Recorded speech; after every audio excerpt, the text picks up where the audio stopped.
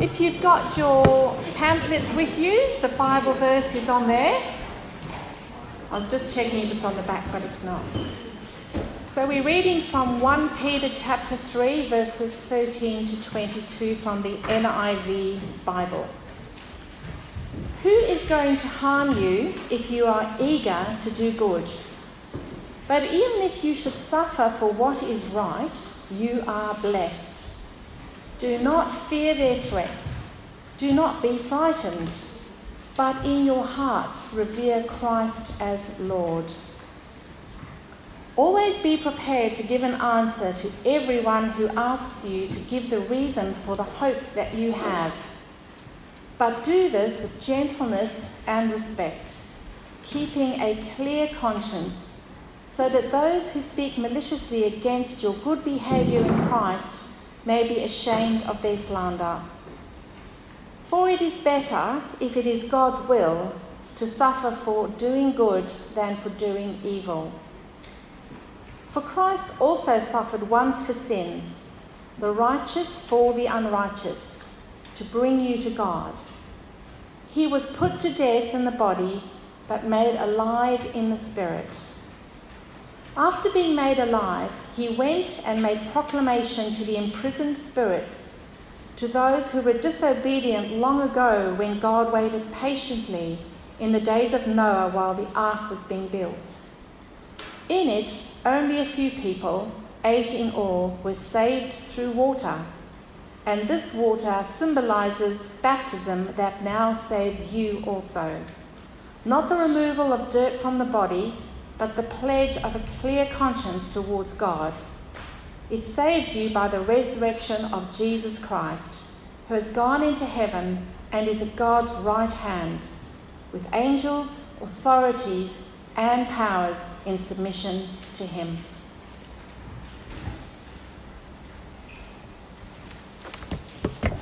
Thanks, Jan. You might want to keep those open because we're going to be looking through this part of God's Word, 1 Peter chapter 3, 13 to 22. And I wonder, what do you think of it? Those last bits, preaching to the spirits in prison, and that kind of tangled little section about Noah and baptism and being saved and all of that. It's a little daunting, isn't it? A little hard to kind of get our head around what it's talking about. So I reckon a good thing to do when you don't understand what the Bible's saying is to ask for God's help.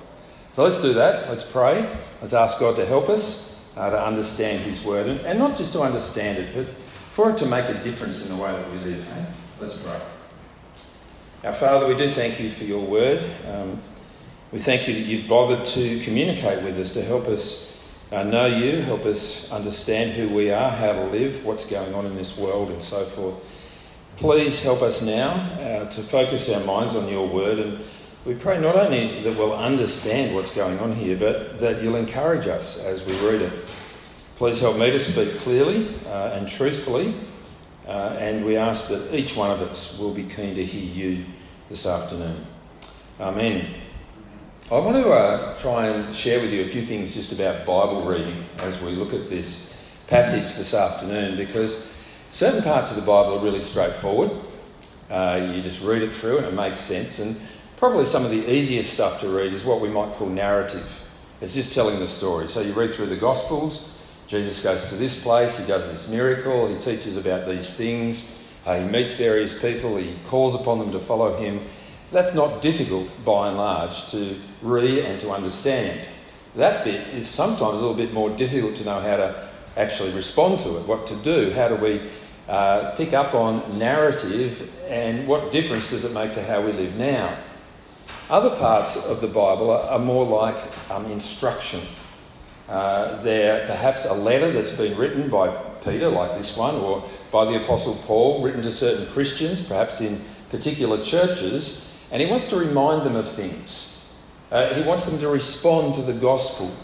He's either bringing a message of their need to change, or perhaps an encouragement to continue living the way that they are. Maybe they've got a misunderstanding and he looks to correct that. Or maybe they're in danger or threat from other ideas or other people, and so there's a comfort message. Maybe there's encouragement to stay firm to persevere. And there's all sorts of things that we see in different parts of the scripture. But sometimes there are bits that are just kind of difficult for us to know what's being spoken of. And the problem for us, I think, is that we're so far removed from the situation in which this letter was written. Now, for starters, it was written 2,000 years ago. Lots changed, hasn't it, in 2,000 years. It's written in a certain climate. I don't mean the weather, I mean perhaps society is functioning in a certain way. The governments are putting pressure on people in certain directions. There's things that are part of people's experience that were common to them back then that maybe are difficult for us to understand now. So if I was to say to you that, look, there's been a whole heap of red weed down on Rainbow, and with some of the rain that we're getting, Little Vinegar and Big Vinegar have been flowing more strongly. They've carved out. And I suspect that after the rain we've had this afternoon, if we walk down, Little Vinegar is probably going to stink tomorrow morning. Now, how many of you know what I'm talking about? All right? How many of you got no idea what I'm talking about? Well, come and live in Bonny Hills, all right? Come down to the beach, enjoy what we've got here. Picking up on kind of the locals' lingo about the area that we live in and what happens at certain times with the tides, with the winds, with the rain, and the Little and Big Vinegar, that's kind of the name of the creeks that flow down. Not much more than stormwater drains sometimes, and therefore you do get that kind of smell when they run a bit dry and then flood. And we know, but imagine if we're writing these things down, how much do you think people would understand in Sydney? Or how much would they understand in Africa? And how much would they understand in Bonny Hills in 100 years' time? Or 1,000? Or 2,000? You see, just because it's difficult doesn't mean that it doesn't make sense. Just because it's difficult doesn't mean that it wasn't actually, and therefore isn't now relevant. It might be very relevant, but we've got to kind of tune into what's going on. Now, that's a little bit of a big introduction, but I want to say to you that the most important thing in getting a handle sometimes on these difficult verses, like what is it to preach to these spirits in prison? What was going on with Noah? One of the biggest helps is actually just to read it in the context and try and work out how the flow of the argument works. So we're going to do that. What I'm going to do this afternoon is a little bit different, perhaps, to what I might do normally up front here. I'm going to take you through the passage quite quickly, trying to give you a summary of the flow of the argument. In doing that, my hope is that some of these difficult bits will kind of open up and we'll be clear on what they mean. And then what I want to do is backtrack, focus on one thing and look to apply it, how we might respond to this bit that we're reading. So first of all, let me just take you through it. And I've got a little bit of an outline on the right-hand side of the page, which I'll follow so that you can see as we move quickly through it. The other thing that I've done to help us, you'll notice that I've put the passage on the left-hand side of the page and I've chopped it up into little sections. If you open up your Bible, it wouldn't necessarily be chopped up in the same way. I've done that so as to demonstrate what I think are the little sub-points of his argument. So hang in there with me. It's a little bit of homework, a little bit of kind of background work that we're doing together tonight. So the first thing, who's going to harm you if you're eager to do good? But even if you should suffer what's right, you are blessed. Do not fear their threats, do not be frightened, but in your hearts revere Christ as Lord. He's talking here about how Christians should face up when they are suffering, when they're persecuted, when people are treating them badly. How should Christians respond? Now, it's not a new theme in 1 Peter. We saw it all through chapter 2. It's not a new theme, but it's something that continues, and we'll see it through the rest of the letter. And what he says basically is, if you live well, people are less likely to treat you badly. It's just a kind of general statement. But the reality is, even if you live well, some people might still treat you badly, even for being Christian. But if you should suffer for being Christian, for doing what's right, Have the right perspective on that. You're actually blessed if you do. Jesus himself in the Sermon on the Mount said, "Blessed are those who are persecuted in my name." But how can you think that you're blessed if you're persecuted, if you suffer? Well, it can only be by having a right understanding of what's going on. And so he says, don't fear their threats, that is, those who might look to harm you. Don't be frightened by them. Rather, in your hearts, revere. Now, I've highlighted these words because in the original, each one is fear, even revere. So it's saying, fear Christ as Lord. Not fear in terms of being frightened, but revere him as Lord. So when you're faced with hard times, try and have a true perspective on what's really happening, what Christ is doing, not just what others are doing. Right? That's his first point. Now, I think what he does second is he actually raises a few more issues related to this before he resolves why you don't need to fear. And what he does in this next paragraph is to get us to think not just about ourselves, but about others and looking to their needs. And so he says, always be prepared to give an answer to everyone who asks you to give the reason for the hope that you have. But do this with gentleness and respect, keeping a clear conscience, so that those who speak maliciously against your good behaviour in Christ may be ashamed of their slander. For it's better if it's God's will to suffer for doing good than for doing evil. Now, I think the relationship of this paragraph to the previous one is, if you are suffering for doing good, you might have the temptation to retaliate. You might be thinking, hang on, I'm being treated unjustly here. I want my revenge. I want to get back. But he's saying, don't just think about yourself.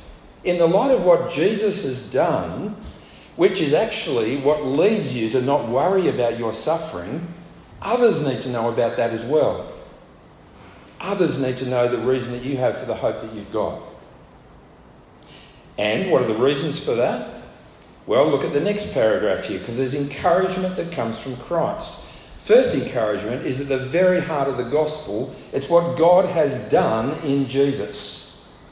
And what has he done? Verse 18, for Christ also suffered once for sins, the righteous for the unrighteous, to bring you to God. He was put to death in the body, but made alive in the spirit.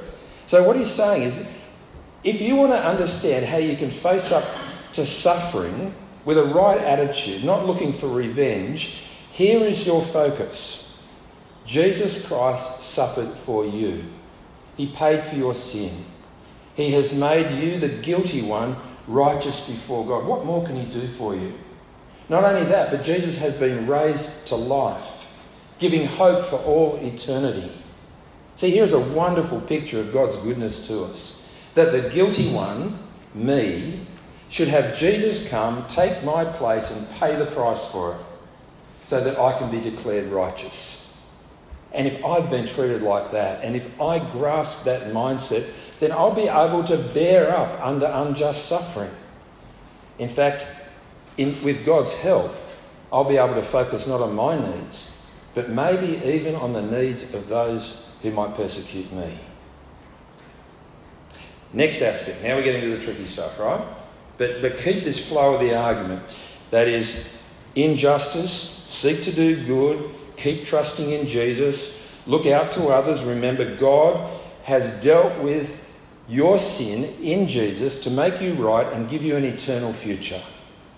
So then, after being made alive, that is Jesus, after Jesus was made alive, he went and made proclamation, some versions say preached, to the imprisoned spirits, to those who were disobedient long ago, when God waited patiently in the days of Noah while the ark was being built.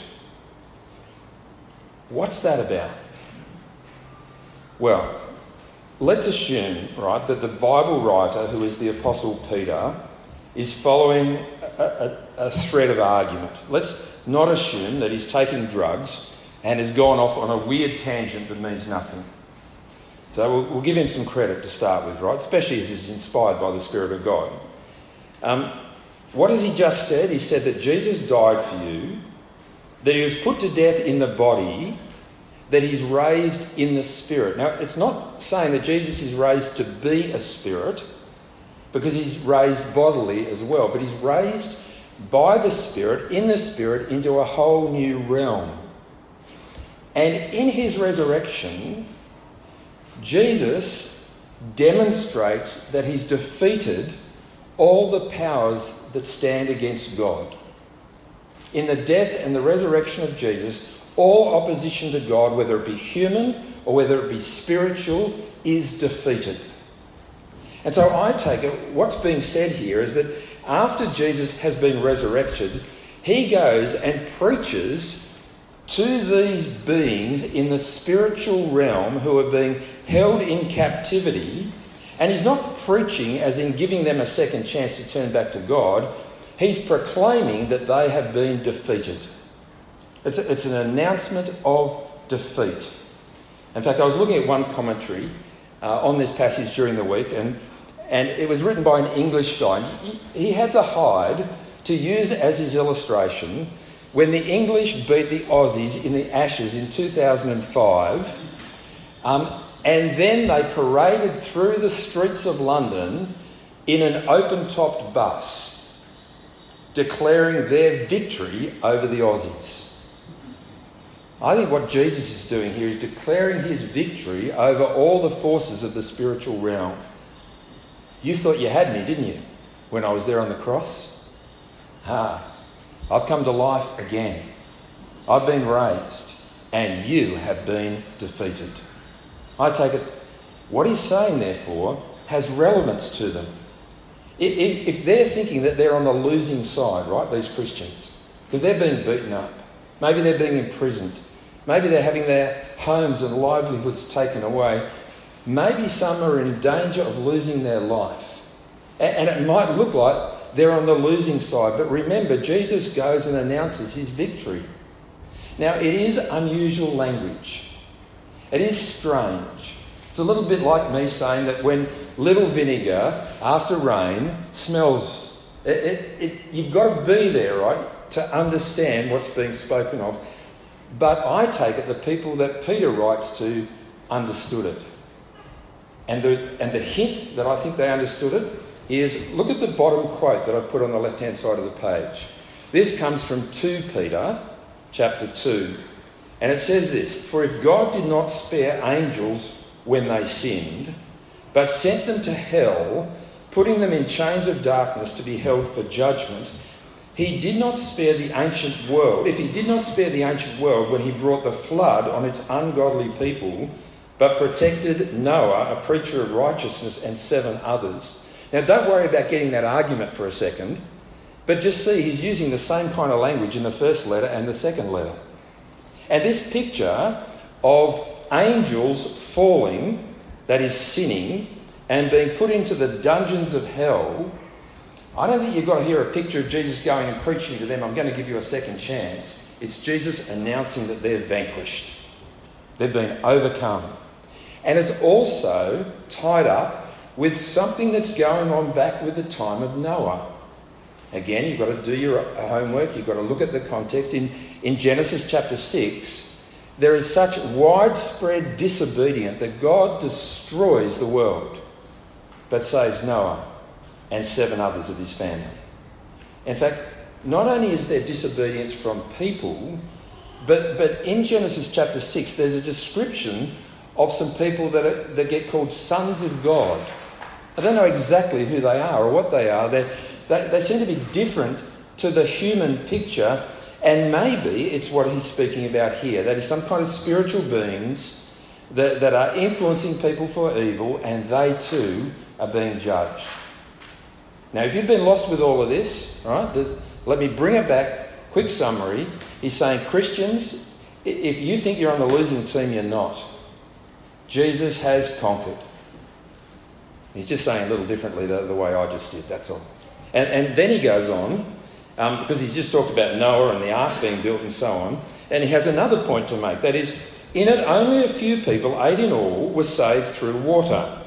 And this water symbolises baptism that now saves you, not the removal of dirt from the body, but the pledge of a clear conscience towards God. It saves you by the resurrection of Jesus Christ, who is gone into heaven and is at the right hand of God, with angels, authorities and powers in submission to him. That is, not only does Jesus go and announce his victory, but he actually goes to heaven, is at the right hand of God and lives out his victory. And the benefit is for the salvation of those who trust in him.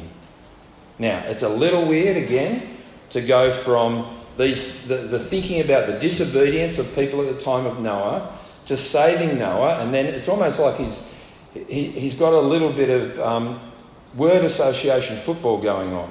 You know, well, that reminds me, well, Noah was saved through water. Oh, and water reminds me of baptism, which actually saves you. Not the water that saves you. You're not saved by water. But baptism in this passage is your pledge of a clean conscience towards God. That is, you're putting your trust in what God has done for you through Jesus. You're not standing on your own merit before God. God is in the business of cleansing you, and you demonstrate that through your baptism as you become Christian. So I take it, just to try and walk back through the argument. First of all, he's saying, don't fear people. They can't do anything much to you. Just fear Christ. And your fear of Christ doesn't have to be fear of being judged by Christ. It's actually just reverence for Jesus. And let that lead you to treat others well. More than that, you've got good reason for revering Christ, because he died for you and he was raised for you. And even if you should be imprisoned, if you should be killed, you're on the winning team.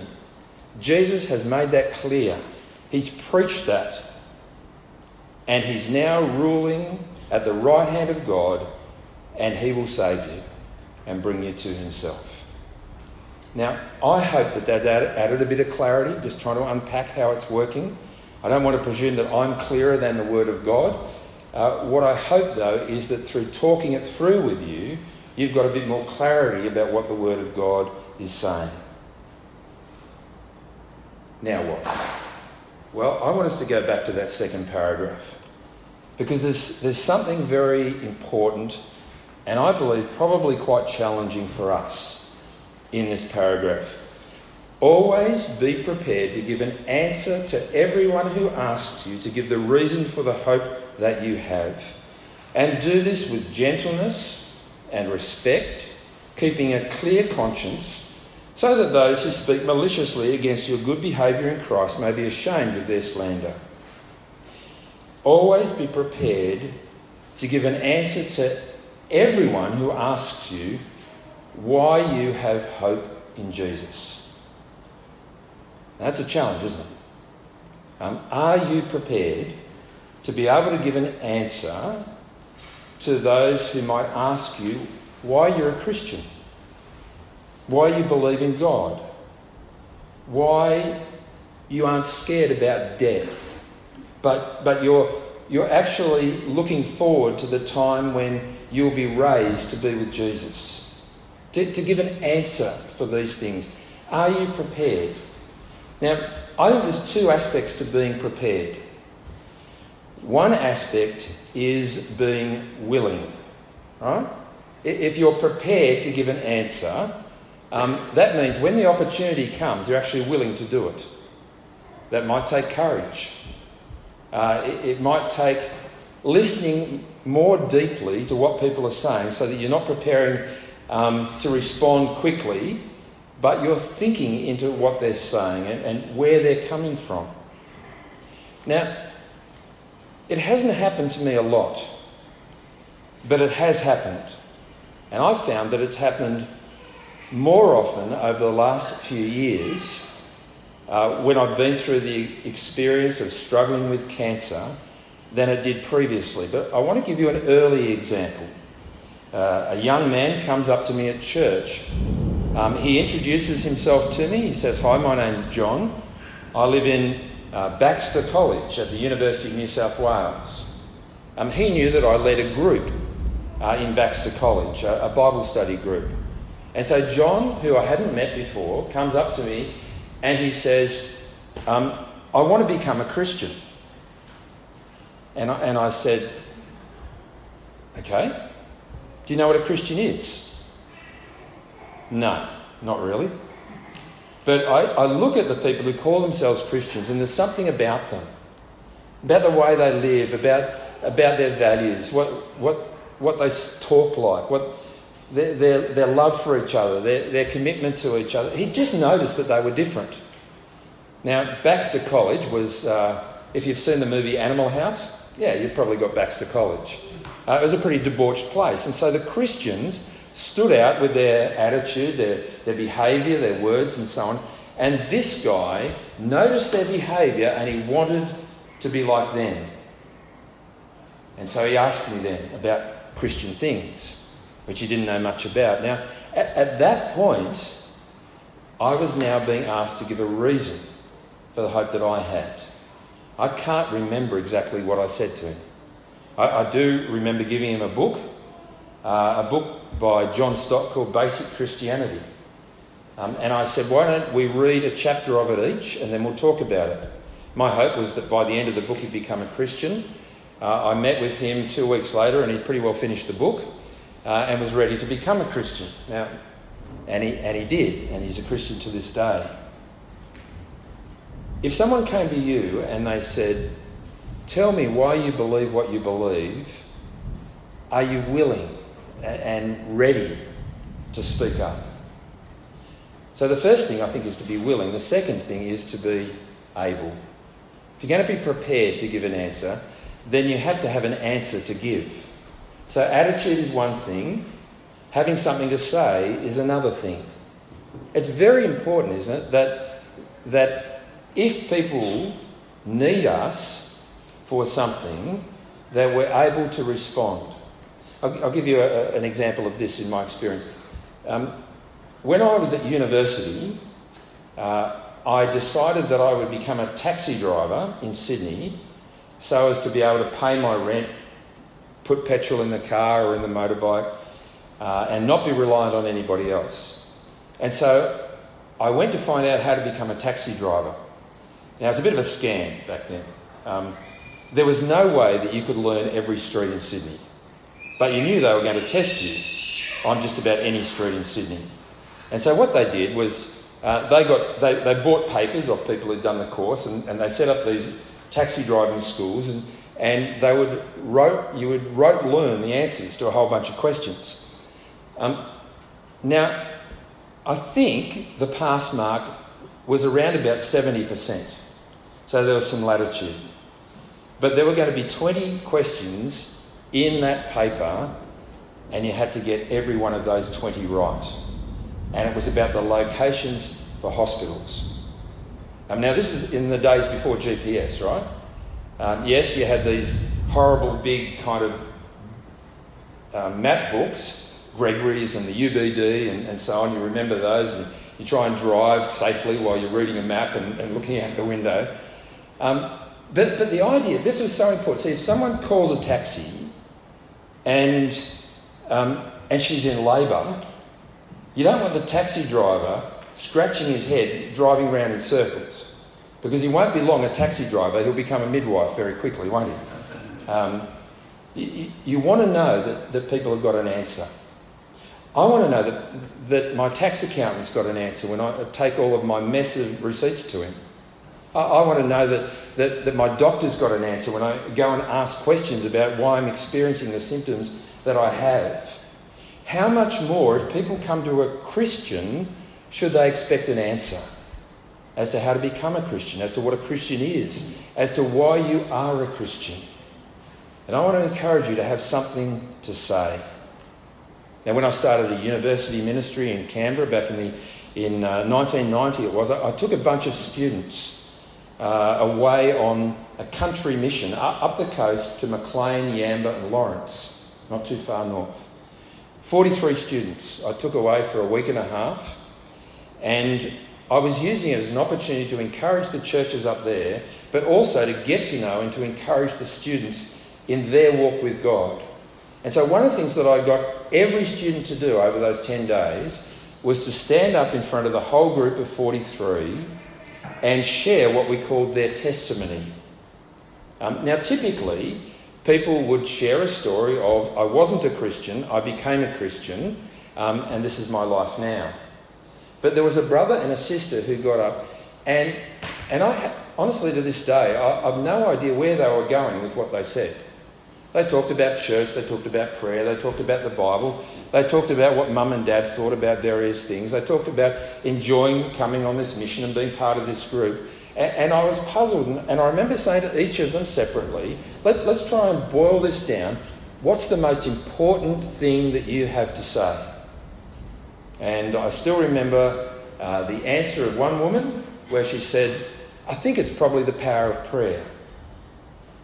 And I said, what about Jesus? Where does Jesus fit into all of this?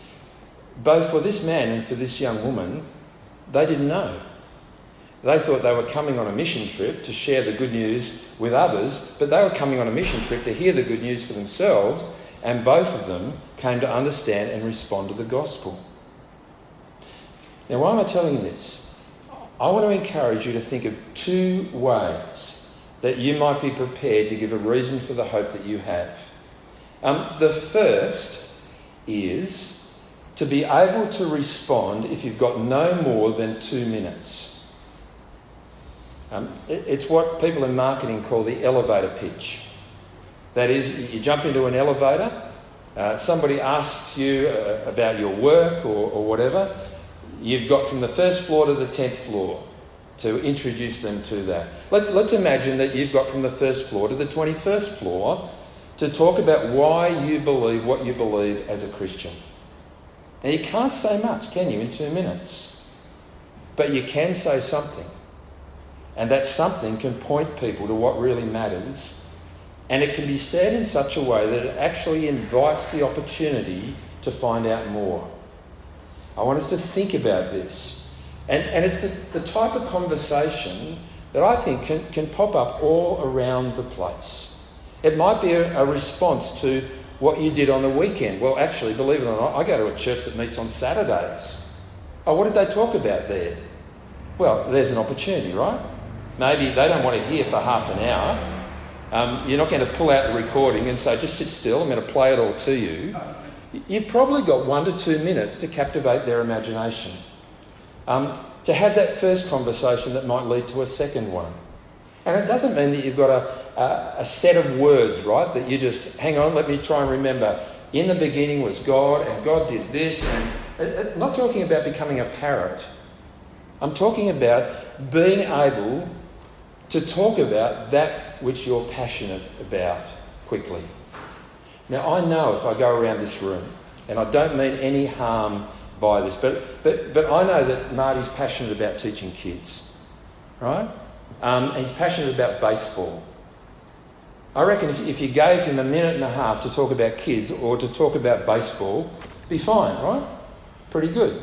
I know that Gary and Liz are pretty passionate about teaching as well. They have little quotes on the bottom of their emails that talk about teaching, something they're passionate about. You could probably do that. I know Jan and Steve have moved up here. They're passionate about living by the river and enjoying the pleasures of motorcycling, for example. Some of you would go straight to surfing. I imagine Chris and Michelle, you'd talk about something that would freak me out because I'd never be able to do it. There's things that we know. There's things we can speak about quickly and easily. Let's have our faith in Christ. Let's have our hope for eternity in that mix, right? Let's be able to have that kind of, let me tell you about Jesus. I know he lived a couple of thousand years ago, but believe it or not, he transforms every decision, every important decision that I make today. Now, you haven't shared the gospel there, but I guarantee you've probably raised, wow, how does he do that? And then you might be able to take it a little bit further, right?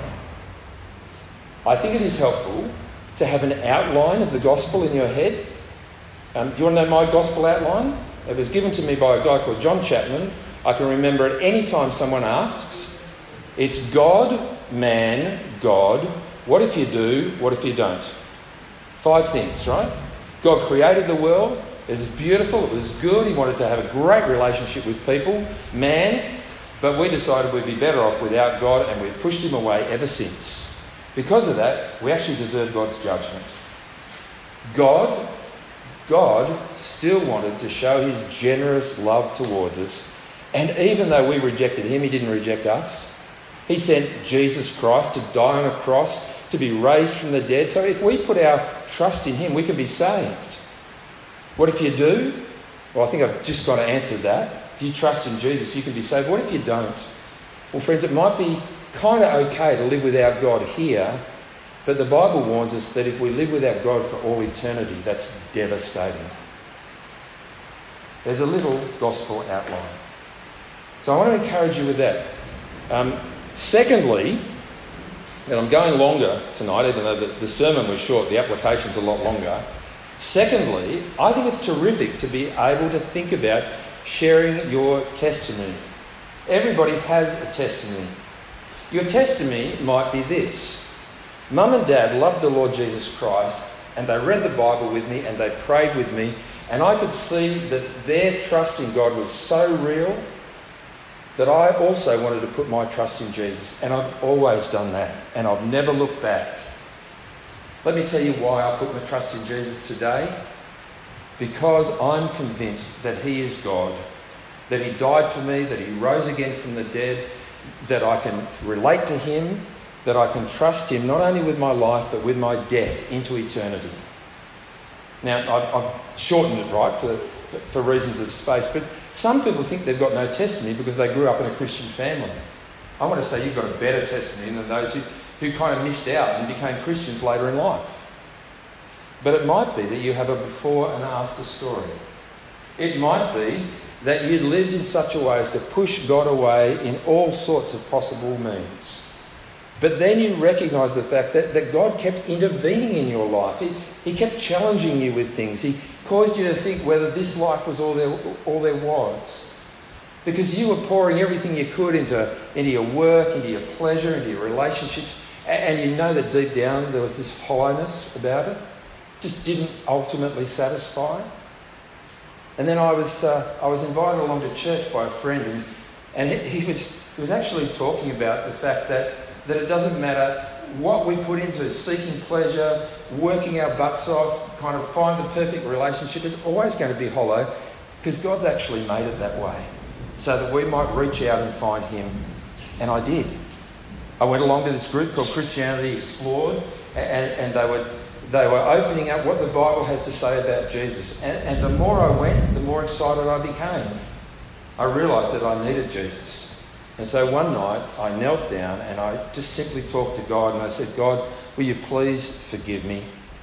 I want to thank you for sending Jesus, and I want you to help me to trust in Jesus and to live for him from now on. And that's what I've been doing now since I was about 22. It hasn't always been easy. Doesn't mean there haven't been times when I've doubted and struggled. But I want to tell you, I believe that you too should come to know God. And I think he's the answer to a lot of the things that you're looking for, and maybe not even knowing that.